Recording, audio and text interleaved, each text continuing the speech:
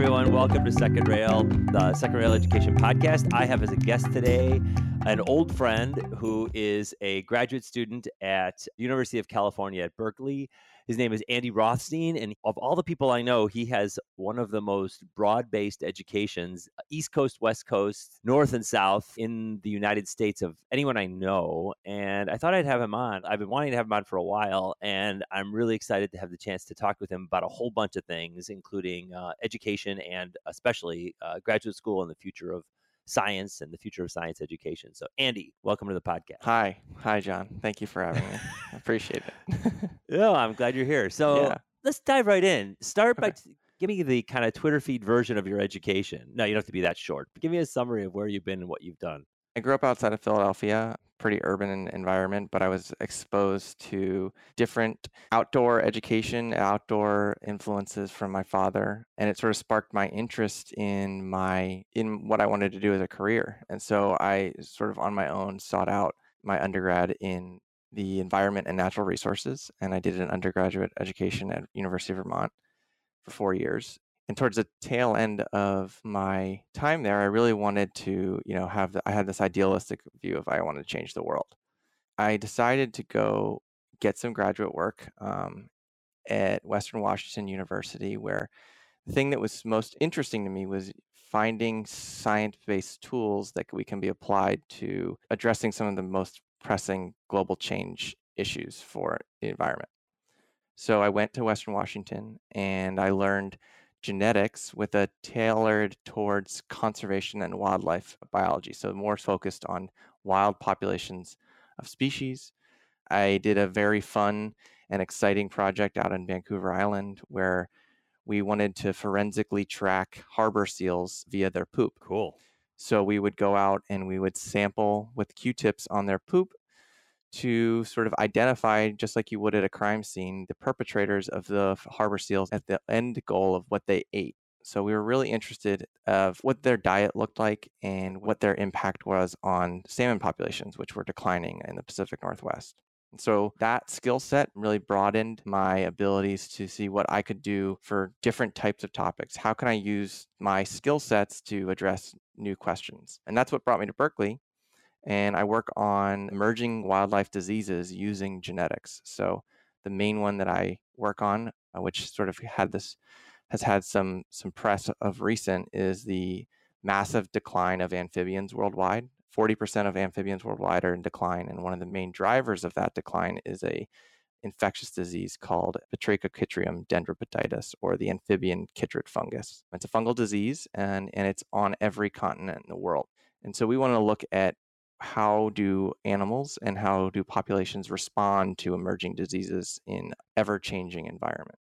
So that's where I'm at now. And sort of the ultimate goal is to use these types of skills to continue to ask those kinds of questions. When we're faced with something emerging because of a changing environment, specifically now disease, how can we use our tools, the technologies at hand to sort of address those questions? So talk a little bit about how you connected genetics in particular. What led to that link from the interest in global change? Because, I'm always thinking about climate change and maybe environmental change coming in terms of temperatures and air flows and atmospheric changes. How does that break down to genetics? I would say there's two main reasons. One is that we've developed genetics allows us to sort of tell us what's there, right? We all have a genetic fingerprint, and every animal and every living thing leaves DNA out in the environment. And so with the advent of technologies, we can now sample the world looking just for DNA to see what's there. So we have a really good global monitoring or global census of what's there. And if you take it into the analogy of going into your doctor's office, you want to go into your doctor's office, you want to ask,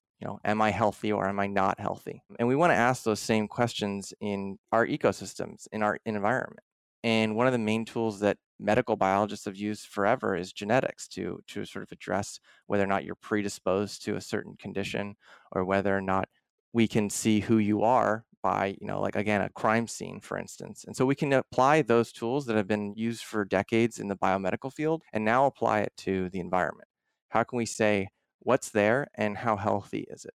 Hmm. And so that, Okay, so what's the answer? So how healthy are we? well, most of the time people will say it's doom and gloom, but for me, it's more of Right. a monitoring tool. We have preventative means now. We have the technologies to be more preventative in the way that we see things changing. The main part of that is just mitigation. How can we use genetics and how can we use the tools at hand to mitigate those changes? Because we're going to face changes and things are going to adapt and we're going to have to deal with it from a more broad perspective. Genetics, for me, has been this main tool for me to actually access that information. I remember when I was getting my MBA, one of the most shocking moments for me was when I had a classmate who, for lack of a better change, he was kind of an anti-environmentalist. Yeah. I remember sitting at lunch with him, and I forget where it was, if it was in Yeah. the Gleacher Center at the University of Chicago or somewhere. But we're sitting there. He's an Australian guy. I said something about climate change off the cuff or just casually, and he's like, well, he goes, look, if it happens, it happens. We'll just build a big machine at the North Pole and pump out like oxygen or carbon dioxide or something. Yeah. Despite the fact that I didn't really believe him, it was this incredibly positive attitude towards how we can fix things. Mhm. I guess my question is, how much do you feel? I get that it's not all doom and gloom. I guess I'm wondering, like, where does this fit into? Where does what you're doing fit into kind of the big picture of what maybe, I don't know, people should know about what's happening with monitoring and what's happening with what we know the Earth is doing and can do?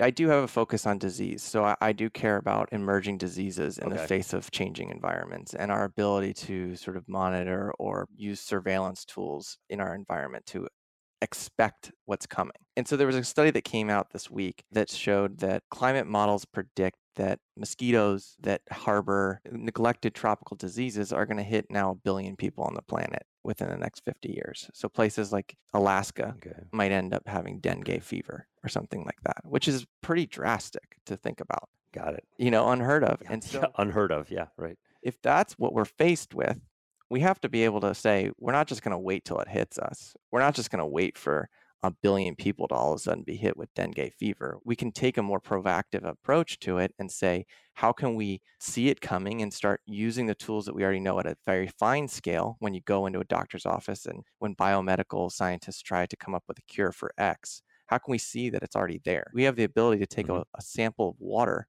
where there's no humans around and tell you if there's pathogens there. I mean, that gives you a front leading edge to saying it's here or it's not here. And how can we mitigate that? How can we manage that? Manage outbreaks that are inevitably going to happen.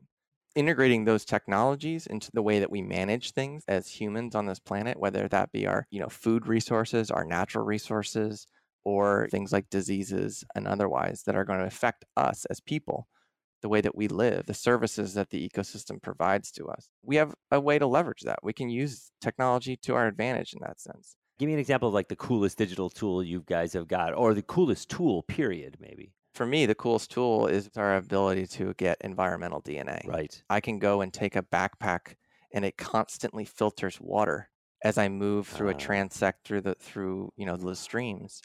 And I'm intaking water and filtering out DNA and then in real time identifying what's there. Wow.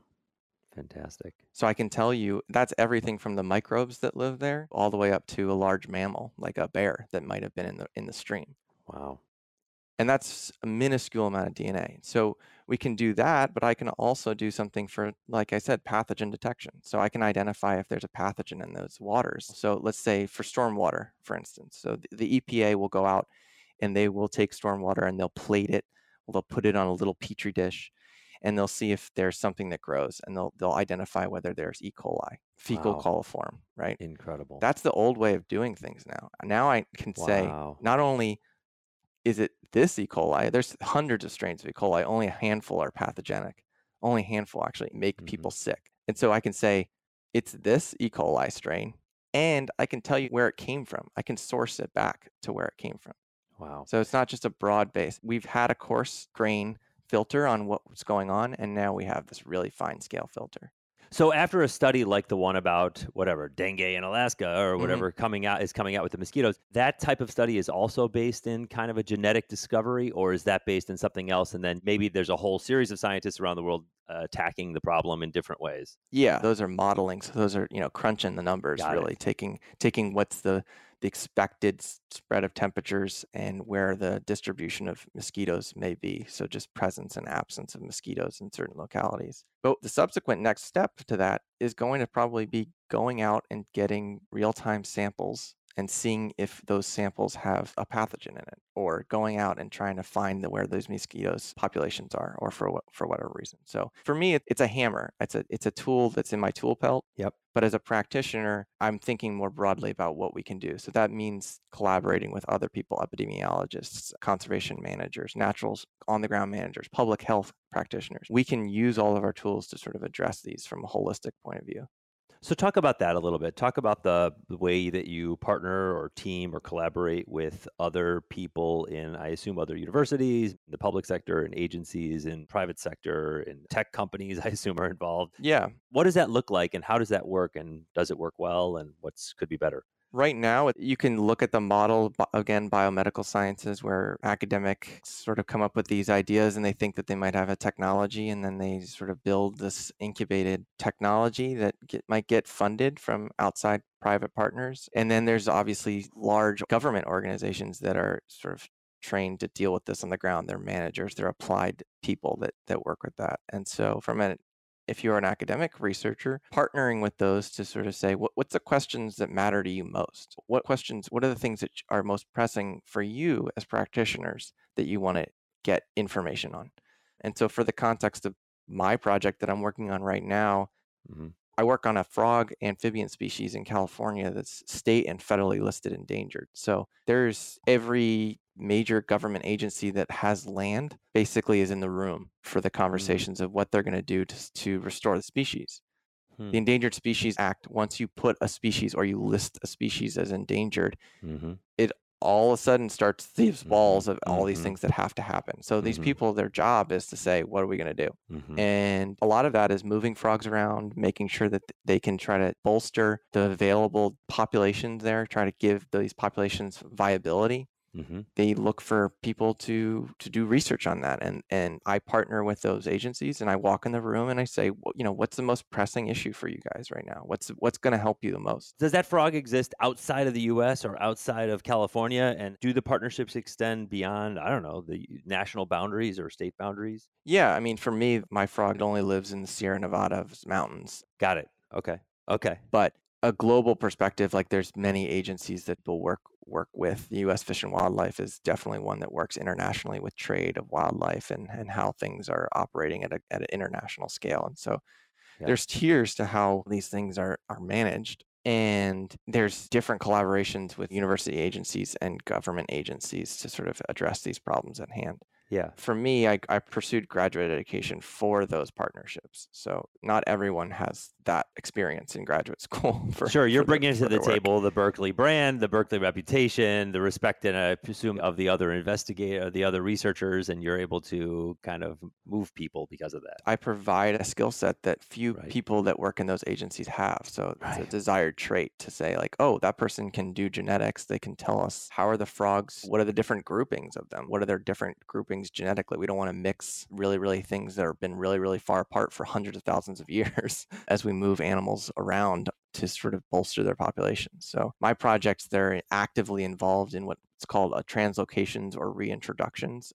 So when there's a population of frogs that are declining, they might supplement them with frogs from other places. And so they'll literally fly frogs in to these lakes and release them to sort of bolster the populations. But when you start moving animals around, you start messing around with their genetics. And so that can have some pretty big consequences down the line. Main thing is inbreeding, or whether or not that's going to impact their health overall. So we give them a baseline to work with. So we can do the genetics and give them a baseline to say like, oh, these frogs are really different than those frogs. We probably don't want to mix them, even though there's enough of them. Interesting. So from their perspective, they're the same, and you're the one who is actually providing the expertise that there's a significant difference here, and they're not solving the problem. At baseline, these people know they're not the same, but they don't have the data in hand to say where they're not the same.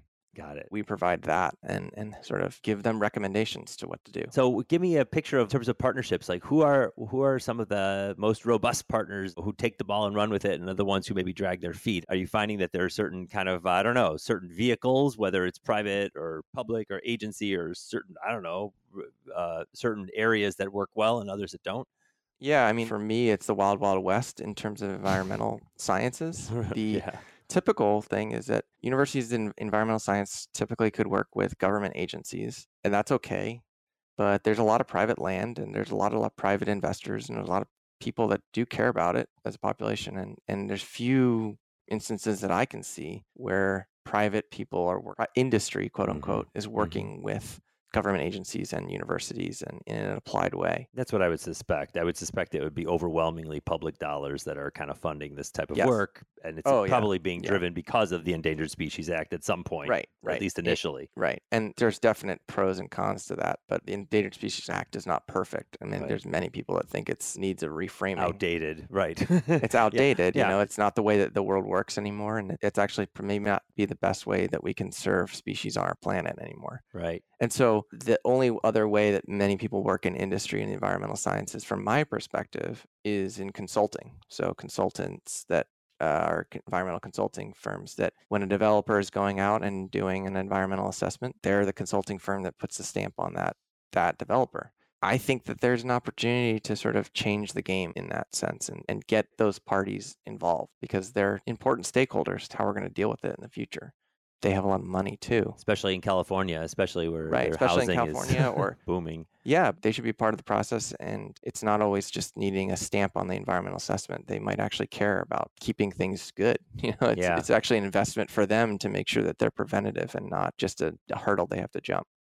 Let me pivot a little bit to talk a little bit about kind of education and higher education generally, and how you're in the midst of it and you're kind of at the pinnacle of kind of where you could be at this point in your life, it seems to me. Talk to me a little bit about what's worked, what you think's worked, what's going well, what's not going well in terms of both, you know, undergraduate education, higher ed, master's programs, PhD programs, what's out there. I'm curious what your take is on things. There's some really antiquated things that happen in education right now, especially to prep people for a career in sciences. It's so broad now, and there's so many different opportunities for science that it's hard when many of the mentors and the people that are, when you go through a traditional education, they're just professors. That's what they do. And that's not always the best mentor for what a lot of other people want to do. I mean, only few people are going to be professors, and even few are going to be Berkeley professors. Right. My advisor is great. I love her. We have a great relationship. The buck stops somewhere when her life experiences can't really help me past a tenured track professorship. Yep. So I think that there's an opportunity to sort of think about ways that we revamp STEM education where it's hands-on, apprenticeship-based, where I can get a PhD with somebody that's more up my alley for what I want to do. And it's not about publishing in the highest journals across the land, which is currency in academia, but it's not currency if you want to go work for a different company or you want to work in government. It's a completely different ballgame. And those places are hiring graduate students. They're hiring PhDs. They want smart people to work for them now. It's a different landscape for those people. So give me a picture of when you would start that. In other words, for STEM education, are you talking about the hands-on apprenticeship stuff? Is that best suited to doctoral level apprenticeships, or are we talking about even younger? I mean, would you have liked to have had something more project-based, something more apprentice-like, even in undergrad or in your first graduate degree, you know, like, because there was a lot of talk about pushing down certainly project-based education, but the whole idea of kind of authentic, performative opportunities for real-world research in elementary education. They're talking about that. So I'm curious when that would be best introduced to the kind of vision of what you're seeing would be good for STEM.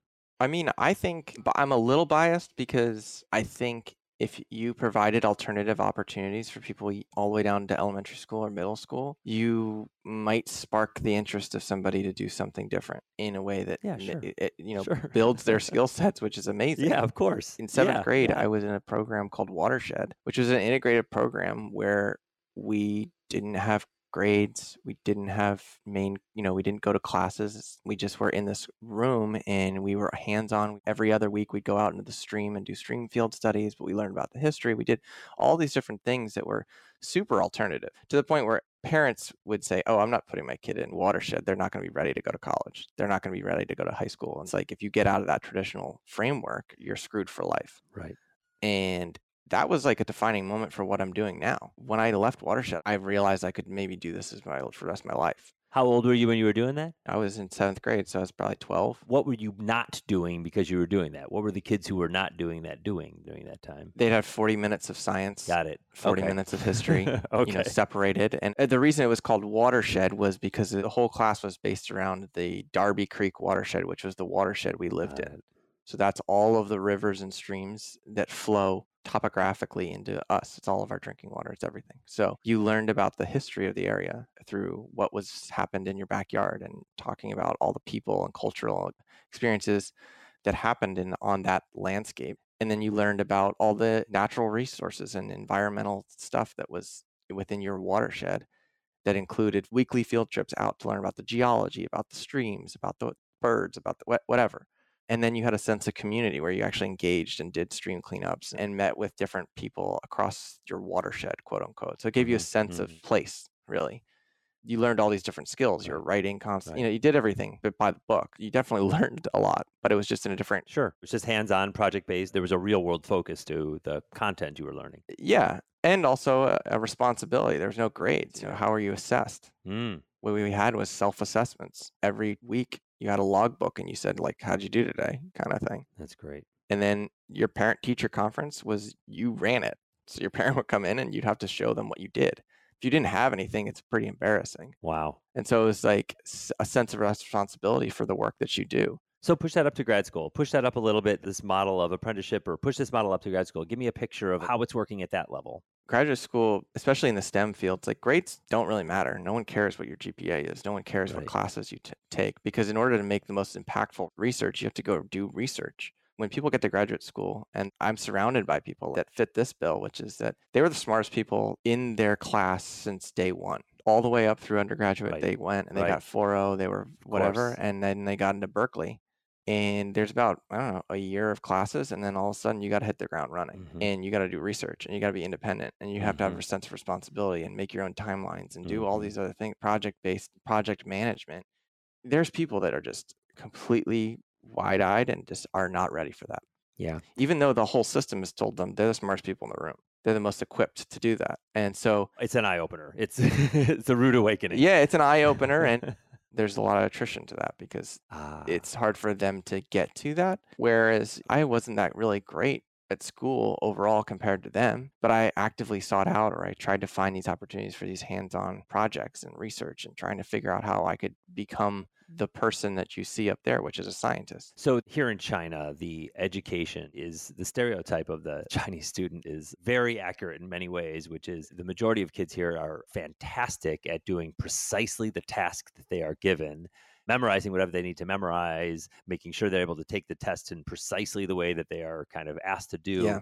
And they do have difficulty. I unquestionably have the best students, and have seen at multiple schools here, the best students I've ever seen in the world in terms of being able to take on any task. And usually the focus is on making sure that they do really well on things like the SAT and ACT, because they're looking to go to US universities, and consistently scoring better than anybody I've ever seen. And they also are having that trouble kind of making the transition to a more authentic, or I don't know, I hesitate to use the word innovative because I think it's overused a lot, but an innovative kind of approach to learning, where they have to be inventive of their own ideas and then pursue them with with uncertainty about the outcome, and with uncertainty about whether it's going to be rewarded or even people will understand what they were trying to do. They have a lot of trouble with that in a lot of cases here. So that problem, I think, is exacerbated when you get into the international context, especially the Chinese context. But I'm wondering how you overcome that.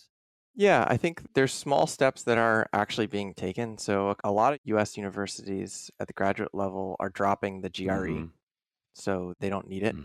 They think it's a poor means of identifying who some of the best students are going to be. And I think some of those ways of dropping the standardized fashions for which we assess talent can not only break the barriers for others that might not have those opportunities, but reassess what's most important. Like, what's the carrot that everyone has to go for? Because it might not be GPA and GRE anymore. It might not be. You were mentioning earlier that publishing shouldn't necessarily be the gauge of whether you have the currency to be successful as a professor. And yet we all know it is currently. And I don't disparage any kid who comes to me when they're 18 years old and is saying, I really want to make sure that I'm positioned to be a professor. So I'm focused on this idea of publishing. I have no problem with people who are playing the game that's been given to them. Yeah. And they're doing it well. At the same time, I kind of recognize that it's kind of like that old saying about child abuse. Like the kid who was abused as a child is likely going to grow up and abuse their child. How do you stop the cycle of violence or this? And Right. I'm looking for an answer to that. And I guess we talked a little bit about this before we went on the air about the idea of maybe there being a technological disruption coming to this quote unquote industry. But I don't know. Is there a path from inside?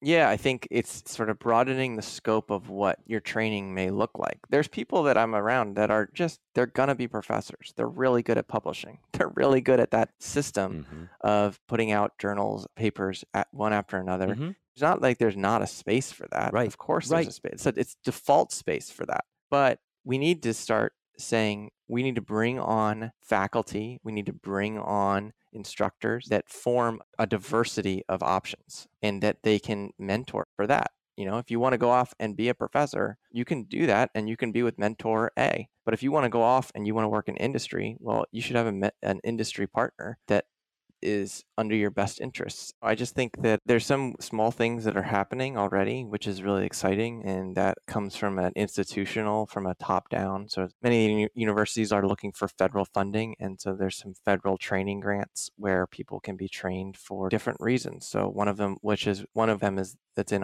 my department and an adjacent department is a training grant for data scientists. So training to be data scientists and using environmental data to leverage the coding and computer skill sets there, which could be really important in different ways. But you get actually paid as a stipend to be a part of this training program, and they match you with outside nonprofits and industries, anybody that might be interested in those kinds of skill sets. So there's things that are happening, but taking that fully and being able to show that that's a successful PhD, or that a PhD is not just 3 published papers together, that those different projects could actually give you a degree. Yeah.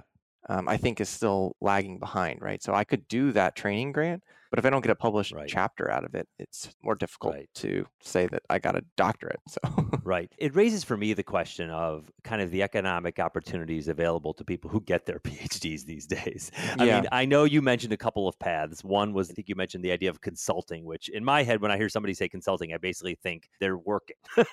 Consulting is like a job, but it's usually like a job that requires more education. So maybe break that down a little bit for me. Like, what are the people you know, both at Berkeley and maybe elsewhere, what are career paths or career futures looking like? I assume there are a few of them: agency, industry, private industry, academia. But how do you guys kind of define the lay of the land and what the future could look like? The default for many people in my position is to go do a postdoc.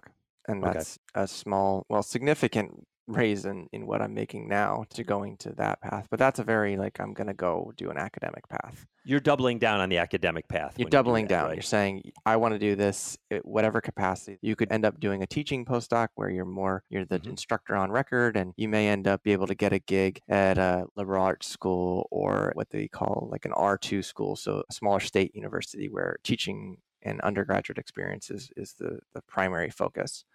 And those are great opportunities, and people will decide that's what they want to do. And that also broadens your ability to be in academia. You're not vying for the top spots, quote unquote, but it's not a hierarchy, really. It shouldn't be.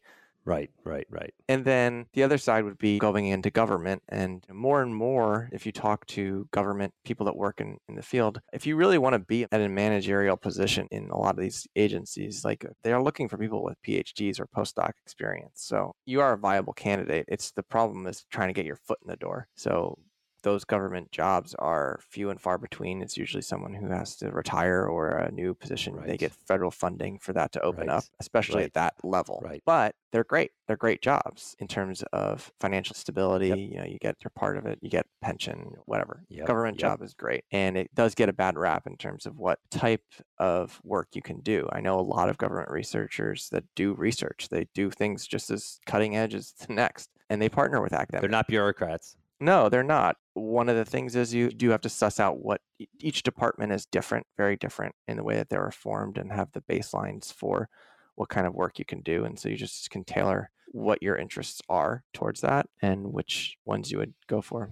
Yeah. Just a side story as you're talking about this, and as I'm mentioning bureaucrats, when I lived in France a long time ago, I remember one of the most shocking headlines that I read as I was going to this international school I was working at one day was I pulled this newspaper out. I read a statistic that 85% of 14-year-olds in France, this is 2002, this is a little after 9/11, 85% of 14-year-olds in France wanted to be, when they grew up, bureaucrats.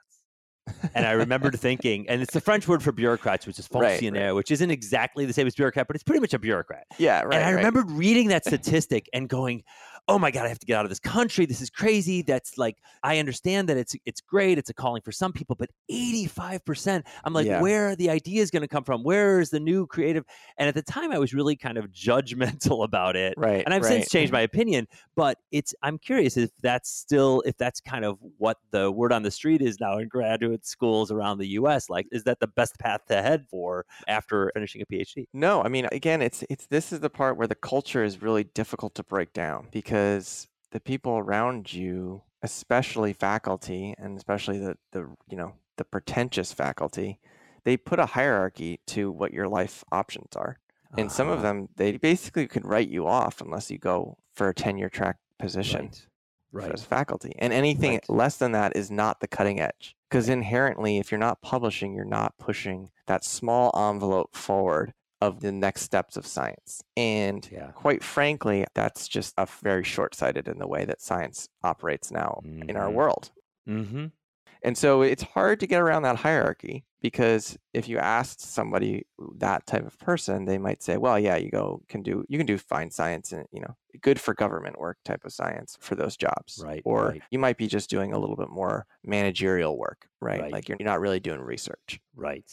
Yes. That's the argument. And if that's the sort of outlook, that could be like not that attractive to people that are young graduate students that don't know what it looks like. They don't realize that the people who are advocating for those things are professors who, quite frankly, are just defending what they did themselves and defending what they know. And there's nothing wrong with that, but it's not the full panoply of options. Right. And then the other side is that, especially in my line of work, I work with a lot of data. I work with a whole lot of data. And there's a lot of different smaller programs to sort of transition folks to go work for the tech giants of the Bay Area. And you could go work for Facebook and be a data scientist. Data is data, and the skill sets are very similar. So we'll talk about that. Talk about that a little bit, a type of transition, because I can imagine there are lots of people of all ages, not just grad students, but of all ages, who are like going, well, I went to school for this, I learned this, I'm good at this, I've been doing this for X number of years, but boy, there seems to be a calling from data science. How reasonable is it for people who have had,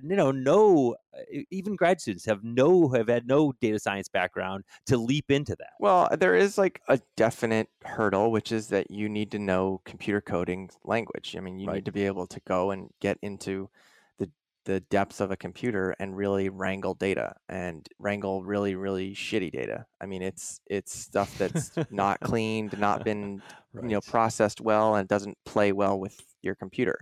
And that's a lot of data science. I mean, that's across the board, and you need to be able to learn how to do that if you're going to be in the STEM field regardless. So I get data all the time that's I have to wrangle and manipulate and put into a way that I can form it and then broadcast it out into a beautiful visual that makes sense to what's the story. Right. It's the analysis and the visualization. Yes, and the reason why people like PhDs or graduate educators or people is because the PhD, that what it does do well is teach you how to think and think critically about problem and sort of suss out, troubleshoot, figure out the best way to get there. That just parallels so many other things. If you love doing puzzles, if you like figuring it out, there's a lot of opportunities to do that. You just have to sort of hone the hard skills of doing computer work and things like that. But there's so many boot camps now and so many online opportunities that I met people in Seattle that they did their undergraduate at University of Washington in history, but they just sort of got the computer bug and started learning teaching themselves and using online coursework and online materials to learn it. And then the interview processes for those things are the wild, wild west. They don't really care what you got your undergraduate or your degree in. They just want to see, can you fix the problem? Right. So it's kind of wild. For as much work that's done on the computer, a lot of it's the interview process is they'll send you a problem set and they'll say, figure this out, or they'll bring you in. Yeah. So in your experience, how old were you and where and when did you get the data skills? Did you just pick them up along the way too? Was it in grad school? Yeah, Was it younger? I didn't really do much other than Excel basic stuff before I got to Berkeley. And then Okay. I got to Berkeley and I just taught myself. That's part of the process of the PhD too. It's just like So what language do you speak? I don't speak much, but I do. I Type. work in R, which is an Okay. open source Yep. program that many people use. It has a lot of different.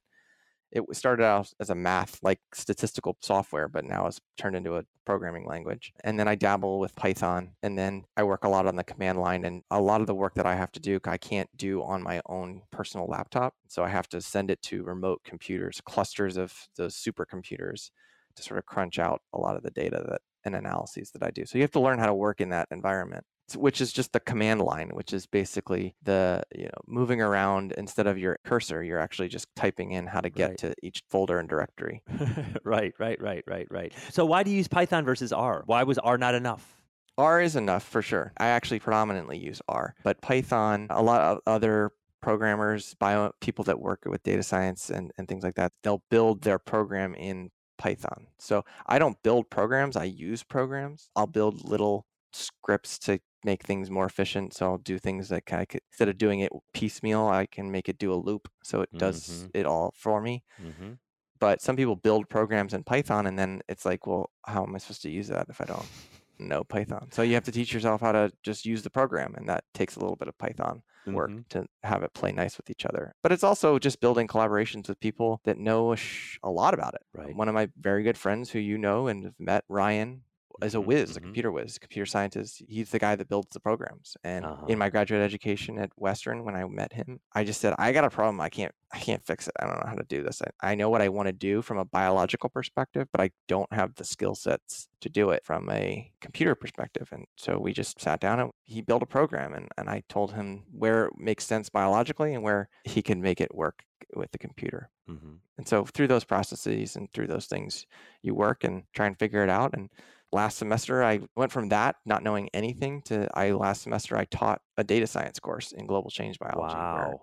Where undergraduates had to wrangle data and learn R, and I troubleshooted with them. And that was a part because I wanted a learning experience to be best way to learn is to teach. And Yeah, so for sure. No question. Yeah. So for you, that was your path. Looking back at it, what would the ideal have been? Would you have liked to have been pushed into that earlier or have that be a fundamental part of maybe even undergraduate education? Or, I mean, I know coding is being taught again as young as kindergarten now with little turtles that you program to go 2 steps forward and turn left. Right. But I mean, for your specific path, where would have been like the optimal place for you to have had a kind of hard introduction to those things that would have maybe benefited you more now? Once you as a child start, or as a student start working with data or start working with things like spreadsheets and such, there's an immediate opportunity to parlay that to computer programming.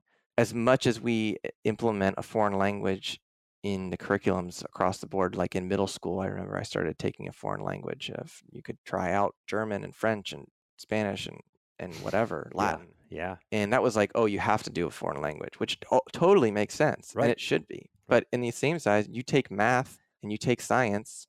And one of the ways to speak in those places is also doing computer science and learning those languages, because it's part of how you can broaden the way that you think and address certain problems. And so as soon as you start trying to build a new language outside that immediate language, I think you should bring in computers and computer science. It's just the way of the world. It's just the way that we're going to be doing things. And there's so many applicable skills. And even if you don't like it, people stop taking Spanish after high school. So Sure.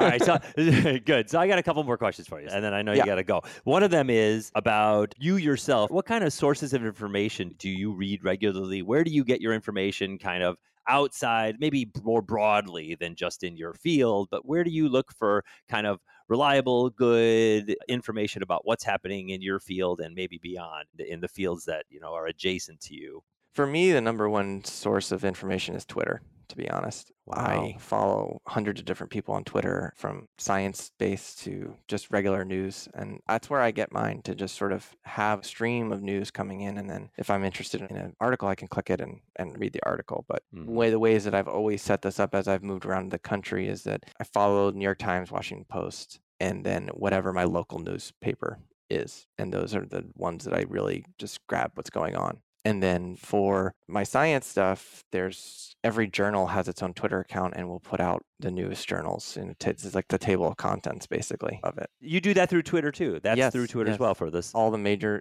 big name journals definitely have their own Twitter verse and things like that. But I also follow colleagues, and colleagues will post their papers that they've published and other people's papers that they've published. Right. And things like that. But then outside of that, it's just from those writers of those major newspapers. I'll follow them individually and they'll put out different types of things. But so I know people have Twitter. There are those Twitter lists that people come out with of like things you can subscribe to a list. Are you familiar with those, and do you use any of those? I'm familiar with them, but I don't use them. So maybe I'm just ignorant to the purposes of them outside of just that they're a list of people to follow. For example, if people listening to this podcast wanted to subscribe to your list of the things that you subscribe to, is that something that you aggregate and put out there, or is that something that you subscribe to others who aggregate and put out their lists of particularly interesting, I don't know, genetics research fields or something along those lines? I don't use that. I will say that it's only recently that I've actually tried to have an active presence in Twitter in terms of promoting myself and promoting my work. It's been a weird place as a scientist to try to use Twitter. I'm definitely not. Well, it's very atraditional publication site. Yes, but there's a lot of studies that have come out that show that if you have a certain number of reach of your followers, that spikes your publications. So the amount of things that get cited and things like that, other than just putting it out. So science and Twitter are becoming a place, social media in general, becoming a place where it's actually a way to boost where your publications and where your work gets broadcast to. Yeah, it makes sense. It makes sense. Let me ask you one more. Scientists are bad at it. So. Oh, I'm sure everybody's making this up as they go. I don't think anybody's great at it. They're all everybody's learning as they go. Yeah. Let me ask you one more question. I know you got to go, and I appreciate you tolerating the interruptions that we've had between China and the U.S. this time. But my last question is this: if you had, I don't know, let's say you had $100 million or $10 million to spend, you were an investor, and you were going to invest in something that you think is up and coming in science or in your area, in your field, what would you put your money toward? Ooh. So again, I mean, I'm interested in diseases and its impacts on human systems, and they're just such an integral part to how things operate. There's just the pathogens that are pathogens and those that are actually helpful for us. There's a whole movement of microbiome research and then what you eat and how healthy you can be, and that's just in any capacity now. I think if there's a lot of efforts to do sort of global surveys to see what's there, to use it as fodder for how we can sort of assess how things move around. Pathogens, for me, I think if we could put money into these biosurveillance and our abilities to actually go out and track pathogens as they move through different animals and plants and things, it would give us a way better sense of how humans can manage all their natural resources so that they can mitigate them, so mitigate huge, massive outbreaks that are probably going to happen. And so that's that. And for me, that's using some of the genetic tools that Andy, thanks for doing this. This is great. Absolutely. I really appreciate you being on. It's been a fascinating conversation. If people want to get a hold of you, I mean, you can give me stuff. I'll put it up on the website. But what's the best way to get a hold of you if people want to follow up with questions or comments? Yeah, I mean, I'm on Twitter. Okay. What's your Twitter account? My Twitter handle is @arothste, so AROTHSTE. So everything but the N on my name. And then otherwise, shoot me an email at andrew.rothstein@berkeley.edu. And the spelling, I'm sure, will be in the podcast itself. So. Yeah, absolutely, for sure. Yeah. Cool. Awesome. Yeah. Well, thanks a lot. Let's do it again soon. I can't wait to see where you're headed next. For sure. It's going to be fun to follow. Awesome. All right. Thanks a lot. I want to thank my guests. Thank everybody for listening. I'd like to thank Mary Heinz for doing the editing, Ted Enley for doing the music that starts and ends the podcast. And I'd like to thank you for listening. If you have any ideas for the podcast, I am just getting going and would love to hear feedback from you. If you would like to reach out to me, I'm easily available on Twitter, on the website, secondrail.com. And you can certainly email me as well at johnheinz@gmail.com. I hope you will join me again in a fortnight for more conversation about education and where it's going.